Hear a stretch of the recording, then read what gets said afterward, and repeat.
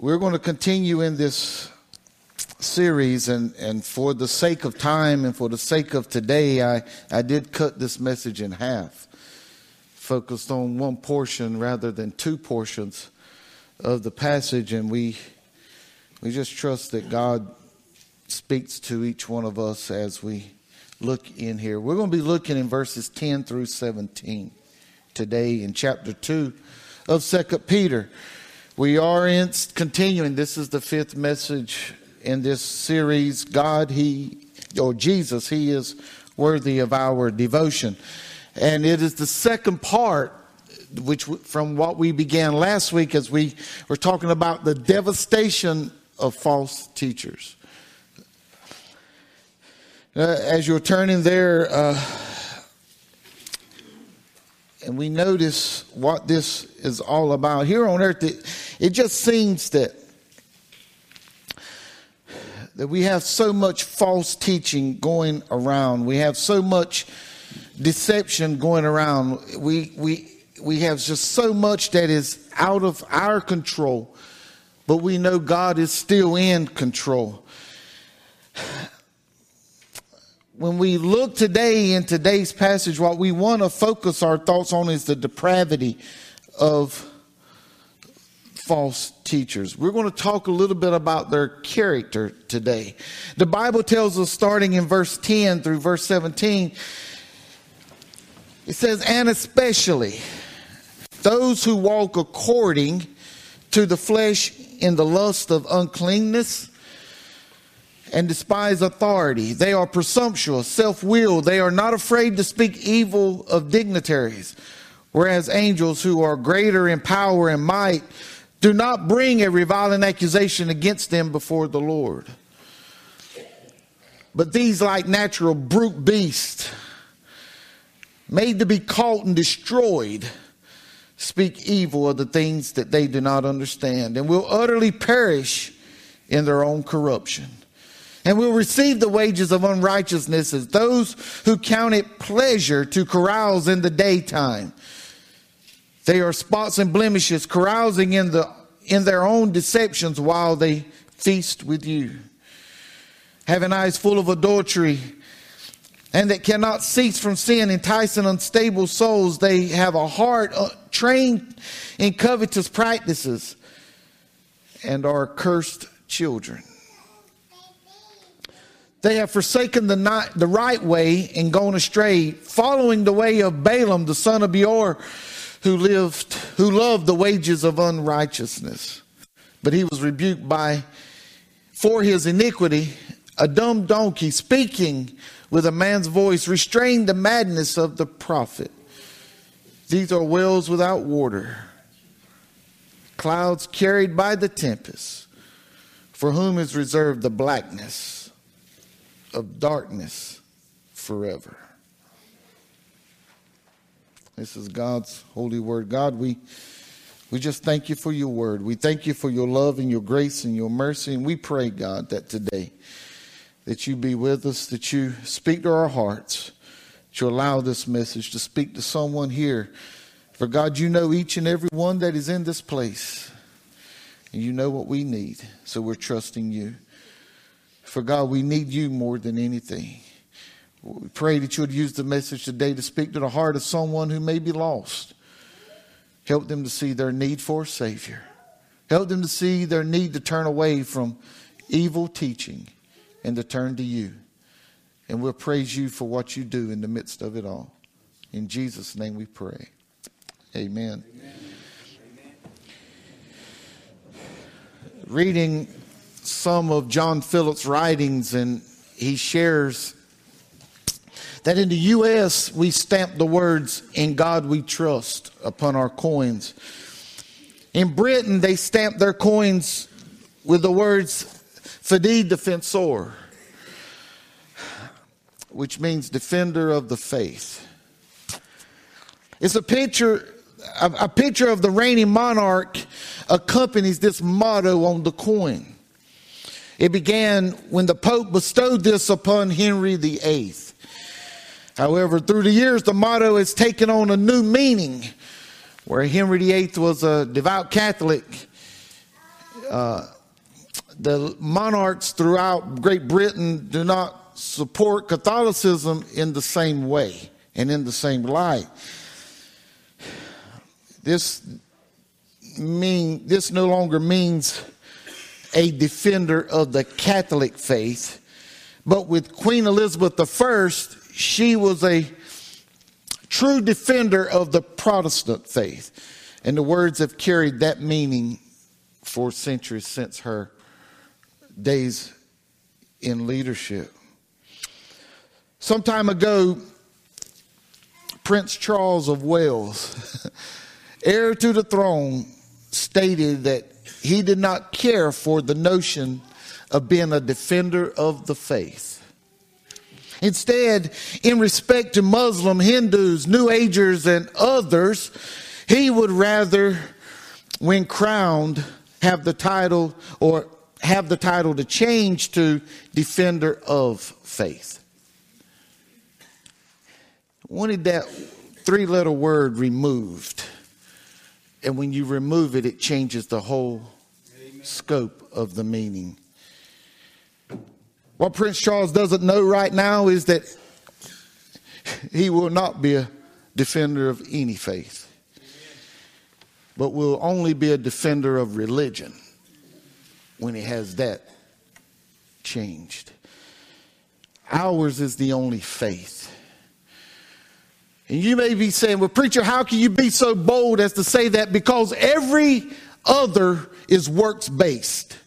Every other, you have to do something, and you have to live a certain way, and you have to follow the do's and don'ts and the programs laid out by those religions in order to meet their God, which doesn't exist. But we as born-again Christians, we live by faith. Amen. And we have faith in a risen Savior, who is Jesus Christ. With Peter, we find that he, unlike Prince Charles, will defend the true faith of the gospel of Jesus Christ. Peter will not be one who will compromise, and we see this in these verses.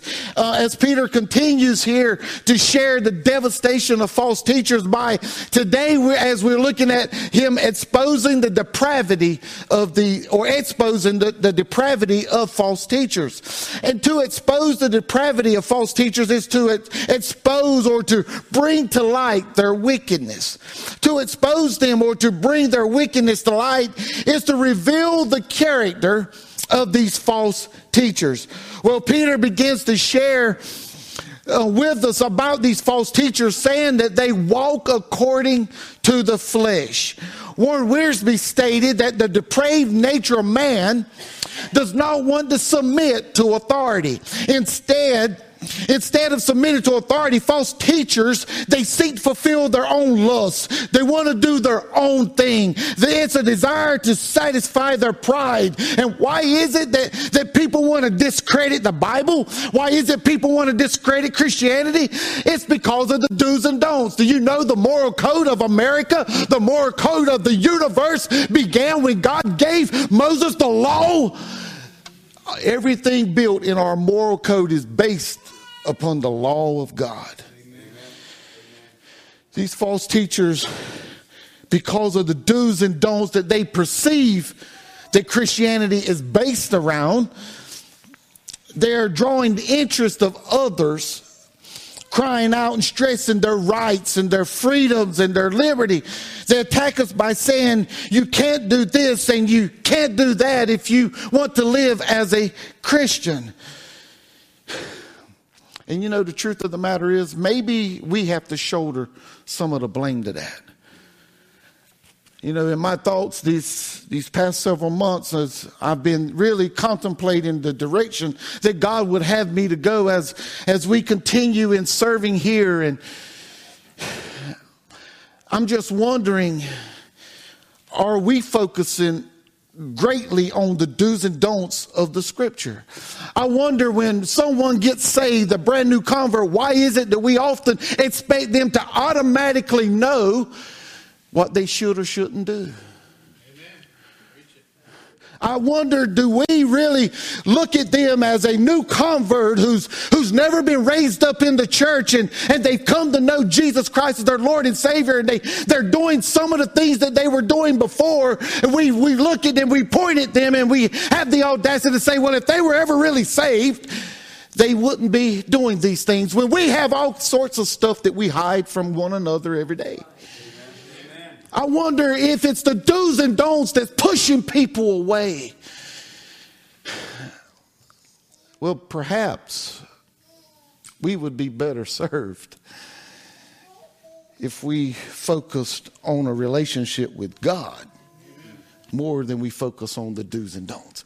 Maybe if we focus on the relationship with God with the intent to become more like Christ, to be transformed into the image of Christ, to allow the Word of God to speak to our hearts and to tell us what we should do and shouldn't do, instead of we as peer preachers and as pastors and as teachers to make a beeline to the do's and don'ts with every piece of application and every illustration in our teachings and our preachings. I wonder, shouldn't we just focus on loving God and loving others? For if we fulfill those two commandments, we'll fulfill them all. I think when we get to where we're focused on that, we'll love our brothers and sisters and we'll help them when they fall. Instead of point at them and say, I was skeptical of whether you truly had it. Oh,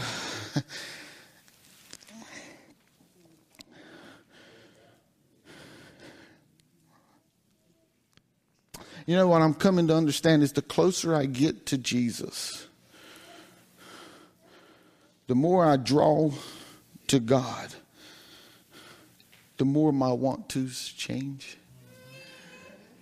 And the more I stay away from God's word, the more I stay away from communing with God, the more I want to revert back to those old want-tos. And if that is the case, then it tells me that if I focus on my relationship with God, then the do's and don'ts will just take care of themselves. I don't have to have someone come and tell me. And you know, that goes back to something I mentioned a little while back, is that the world knows what we stand against. They know what we stand against. Don't you agree that it's time that they see what we stand for? Amen.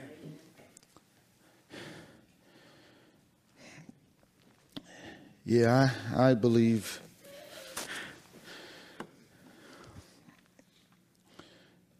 we've got to do a little more study. I believe I've got to do a little more praying, to where I'm not always reverting back to the do's and don'ts, but I'm stressing the importance of a relationship with God. You know, Jesus didn't. Jesus focused solely upon our relationship with God. He didn't focus on the do's and don'ts because he knew it would take care of itself. But Peter, he doesn't just focus on these things, but he goes on to describe the teachers as being presumptuous. In other words, they're daring and bold in the way that they attack Christianity. Warren Wiersbe also said that there is a boldness that is heroic, but there's a boldness that's also satanic. Make no mistake, anytime anyone speaks up against the word of God, against the gospel of Jesus Christ, against Christianity, it's a satanic attack. Anytime anyone's willing to defy God and in order to get what they want, with no remorse, with no fear, with no trembling, you can rest assured Satan is controlling that person. And as Peter continues to expose the depravity of false teachers, he likens them to being brute beasts. You know, brute beasts have one destiny according to this text, and that is they're going to be slaughtered. Right there, he said beasts made to be caught and destroyed. That's what he's likening these false teachers to. while animals have life in them, they don't have the ability to reason. They have no understanding. They purely live by instinct. Now, one day, I walked out of my front door. It's not often that I do, but I walked out of my front door, walked off the porch, down the steps, and took a few steps to my right. And there was an unfamiliar Rottweiler. When I noticed him, I started backing up real easily. And I made it to the door and inside the house before he got to the bottom step. Now, I don't know about you, how you would have felt, but I got enraged. I got angry. A dog ran me out of my yard that I pay taxes on. An animal, and I know some of you might not like this, but that's what it was. An animal ran me out of my yard.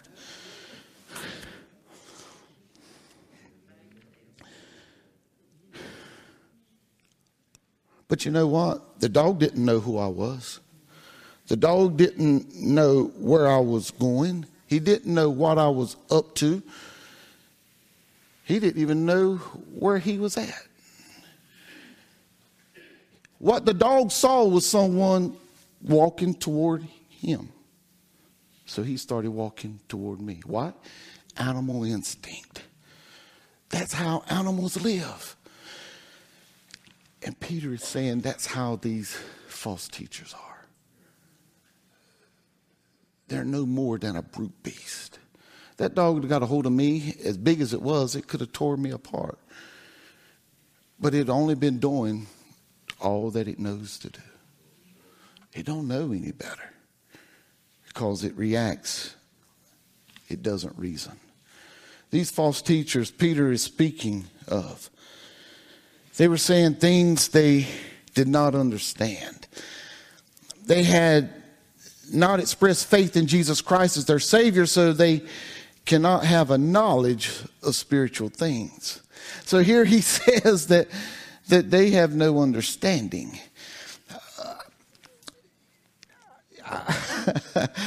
Haven't you heard people speak about us as native people and African American people as being spiritual beings? We're just spiritual people.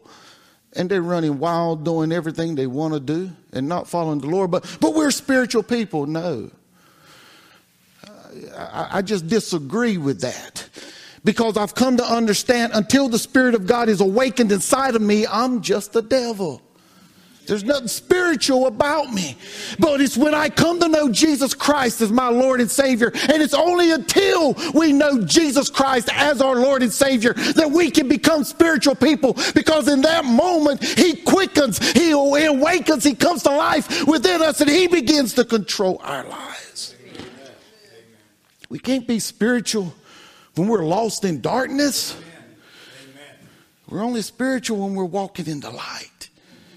And we're surrendering to Him. You know, we say that and that we're spiritual beings, but man, I've come to understand we don't know what the Spirit is until He's alive within us. How can we classify ourselves, or anyone else for that matter, or any other race, when you find wickedness in all races? The only time you won't find wickedness is when the Spirit of God is alive and well. Matthew 6:23 says, but if our eye is bad, our whole body is bad. Our whole body will be full of darkness. If therefore the light is in you, if the light that is in you is darkness, how great is that darkness? So how then can anyone know that there's about spiritual things when the Spirit of God's not made alive in them? This sort of teaching is corrupting our young people. They're now believing that they have access to heaven because of their race or because of their background when they don't know Jesus as their Lord and Savior. And from this, false teachers today, like false prophets and the false teachers of Peter's day, will perish in their own corruption. They will perish for corrupting the truth of the gospel of Jesus Christ. In Hebrews 10 and 28, the Bible says, anyone who has rejected Moses' law dies without mercy. Anyone who contradicts the word of the Lord rejects his word, and Moses' law is indeed his word. And to reject it is to die without mercy. Because we must get the truth out, no matter the cost. Peter continues to share that we must be aware of these false teachers, for they are carousers. The King James, it calls them revelers or revelers, ever how you want to pronounce that, that's what he calls them. These teachers prey on the weak and the vulnerable by seducing them. And they're choosing those who are unstable. How often have we not heard about pastors falling into adultery? How often are we hearing about sexual misconduct with minors taking place in the church? This has become so common that churches are careless not to have and not to enforce background checks for those who work with minors. Aren't you glad we do it? Folks, it's running rampant through the Southern Baptist Convention, so that this summer at our convention meeting, that was the hot topic of the entire convention. What are we doing now to prevent sexual misconduct with minors? In the church. In the church.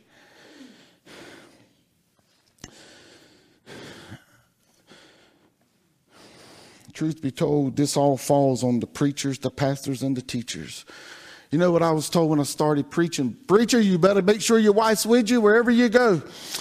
Help her to deter those women who will sit on the front row with their skirts shortened and their wear those tight-fitting clothes to just draw your attention to them. Well, if my attention as a preacher of the gospel is on the word of God, then that's not where my attention's going to be. It falls on us. We're held to the higher standard. We're called to teach and to preach and to lead others, so we must guard ourselves. We can't put the blame on someone else for our actions. Well, she just come on to me and I couldn't help myself. Well, we shouldn't have been alone together. Say amen. And I'm so glad. You know, we got some folks in this church that's bold enough to call me and say, preacher, so-and-so's sick, but you better carry somebody with you. And I'm thank God that we got people who have that much discernment within them that they're bold enough to tell me that. Because you know what it is? They're not telling me what to do. They're trying to preserve the ministry because they see there's value in ministry. Amen. And we've put parameters together here. I want you to know that. When I meet with a young woman here by myself, there's somebody else on this campus. And I'm so glad y'all had that glass in my door before I got here. You can see me. If you walk by the glass, I'm sitting in my desk where I should be. You can see me. You might not see who I'm talking to, but you can see what I'm doing. I'm sitting in a chair behind the desk. Folks, the standard falls upon us. God's entrusted us to teach, and we will give an account for our stewardship. James 3:1 says, my brethren, let not many of you become teachers, knowing that you shall receive a stricter judgment. Man, I tell you, I wouldn't have put that in the scriptures if I would have wrote it, but God's wrote it, so we've got to follow it. Man, we've heard how wicked preachers and pastors are. Not only do they prey on the vulnerable, but they're fleecing the sheep out of greed, out of lust. They take advantage of their congregations. These are people who want to give an honest day's work for an honest day's pay. Instead, they want to get everything that they possibly can, even by corrupting the gospel. And there's one that many of our church people will listen to. They'll buy his books, and he's fleecing the sheep. Preaching a gospel, a prosperity gospel, killing our folks, telling us that the blood of Jesus Christ don't have to be preached from the pulpit, and there is no gospel without the blood of Jesus.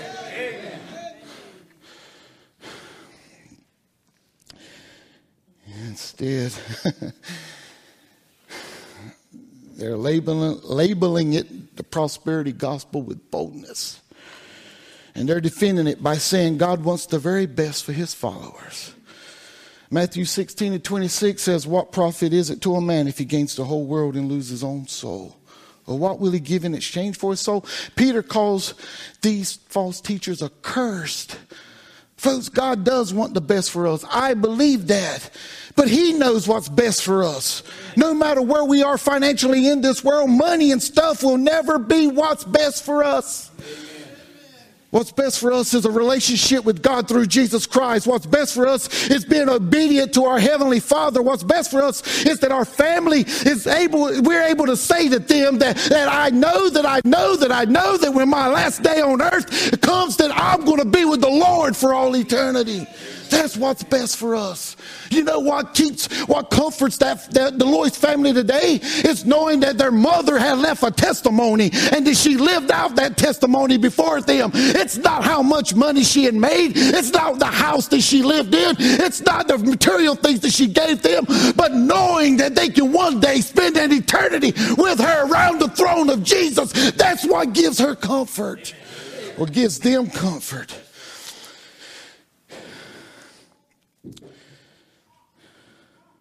Peter illustrates this. He illustrates this in this passage if you look in verse 16, you begin to see, reminding us of the story of Balaam that you would find in Numbers 22. We remember the story where the king of Moab, Balak, he began to fear the strength of Israel. So he sent messengers to a diviner, a soothsayer, one who does witchcraft.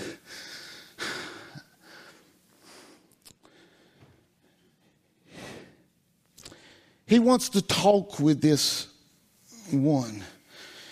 He wants him to actually put a curse upon Israel. Now, at first, Balaam refuses to go and discuss the matter with the king, but the king continued to put pressure upon him. The pressure didn't come from threatening his life. The pressure come from, well, I'll give you this status. I'll give you this position.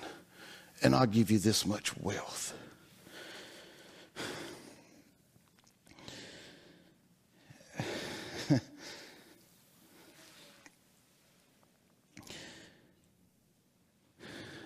He finally got to a place where the offer was such that Balaam's heart coveted the world.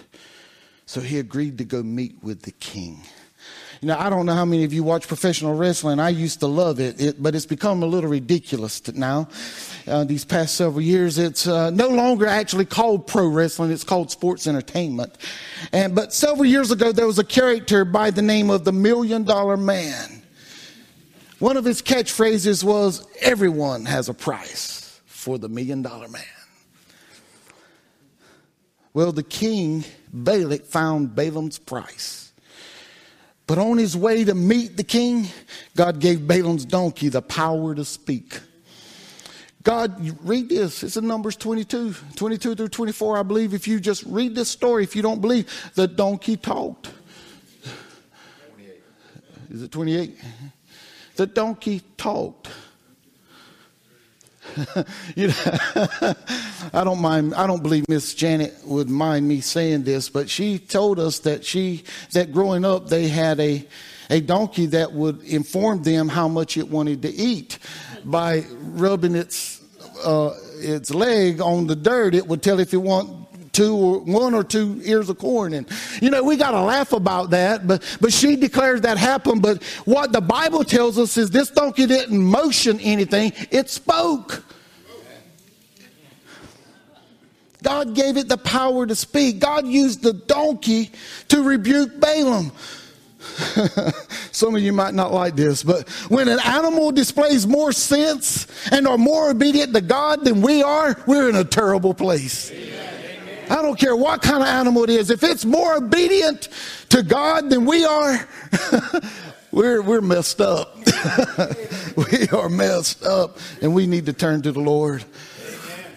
Here, Peter is telling us, He's telling us here that we must not allow the riches of this world to entice us to compromise the truth of God's word. When we compromise the truth of the gospel, we simply provide a false hope that in the end it's going to lead to destruction. Instead, we are to share the truth of the gospel of Jesus Christ with a true and a genuine motive. For God must be glorified, and his Son, Jesus Christ, he must be magnified. Listen, false teachers are going to tell us all sorts of things. They're going to take advantage of us when they have the opportunity to. But the best way to defend against them is to be aware of them. And the scripture teaches us of them. And the more we read what's going on in the world today, the more we'll see these false teachers right before us. Do you know what the media is doing? Have you watched much TV? You can't watch a commercial. You can't hardly watch any program without some way, shape, or form that they're sending subliminal messages to us that is completely against the Word of God. And they're teaching our children as they continue to watch TV that this is okay. These lifestyles are okay. Doing these things are okay. They're continually throwing it in our face. And the government is now saying it's okay. And so we got churches who are saying it's okay. And when we preach and we teach against it being okay, then they want to threaten our freedoms as Christians. But the truth of the gospel is Jesus left the portals of glory. He was born of a virgin. When he was born, he was wrapped in swaddling clothes. He was placed in a feeding trough. To have the audacity to believe that God himself manifests himself down, to be born of a virgin, is being willing to stand on the truth. He lived a sinless life. And he died a sinner's death. He bled, shedding all his blood for your sins and mine. But on the third day, under his own power, he arose from the grave, giving us victory over death and taking the sting, or over hell and the grave, and taking the sting of death away. And anyone who will believe can receive Jesus Christ as their Savior. And you will know without a shadow of a doubt, he's yours and you're his, and that you'll have a home in glory. But you've got to be willing to receive Jesus. There's no other way. There's no way to God outside of receiving Jesus Christ as your Lord and Savior.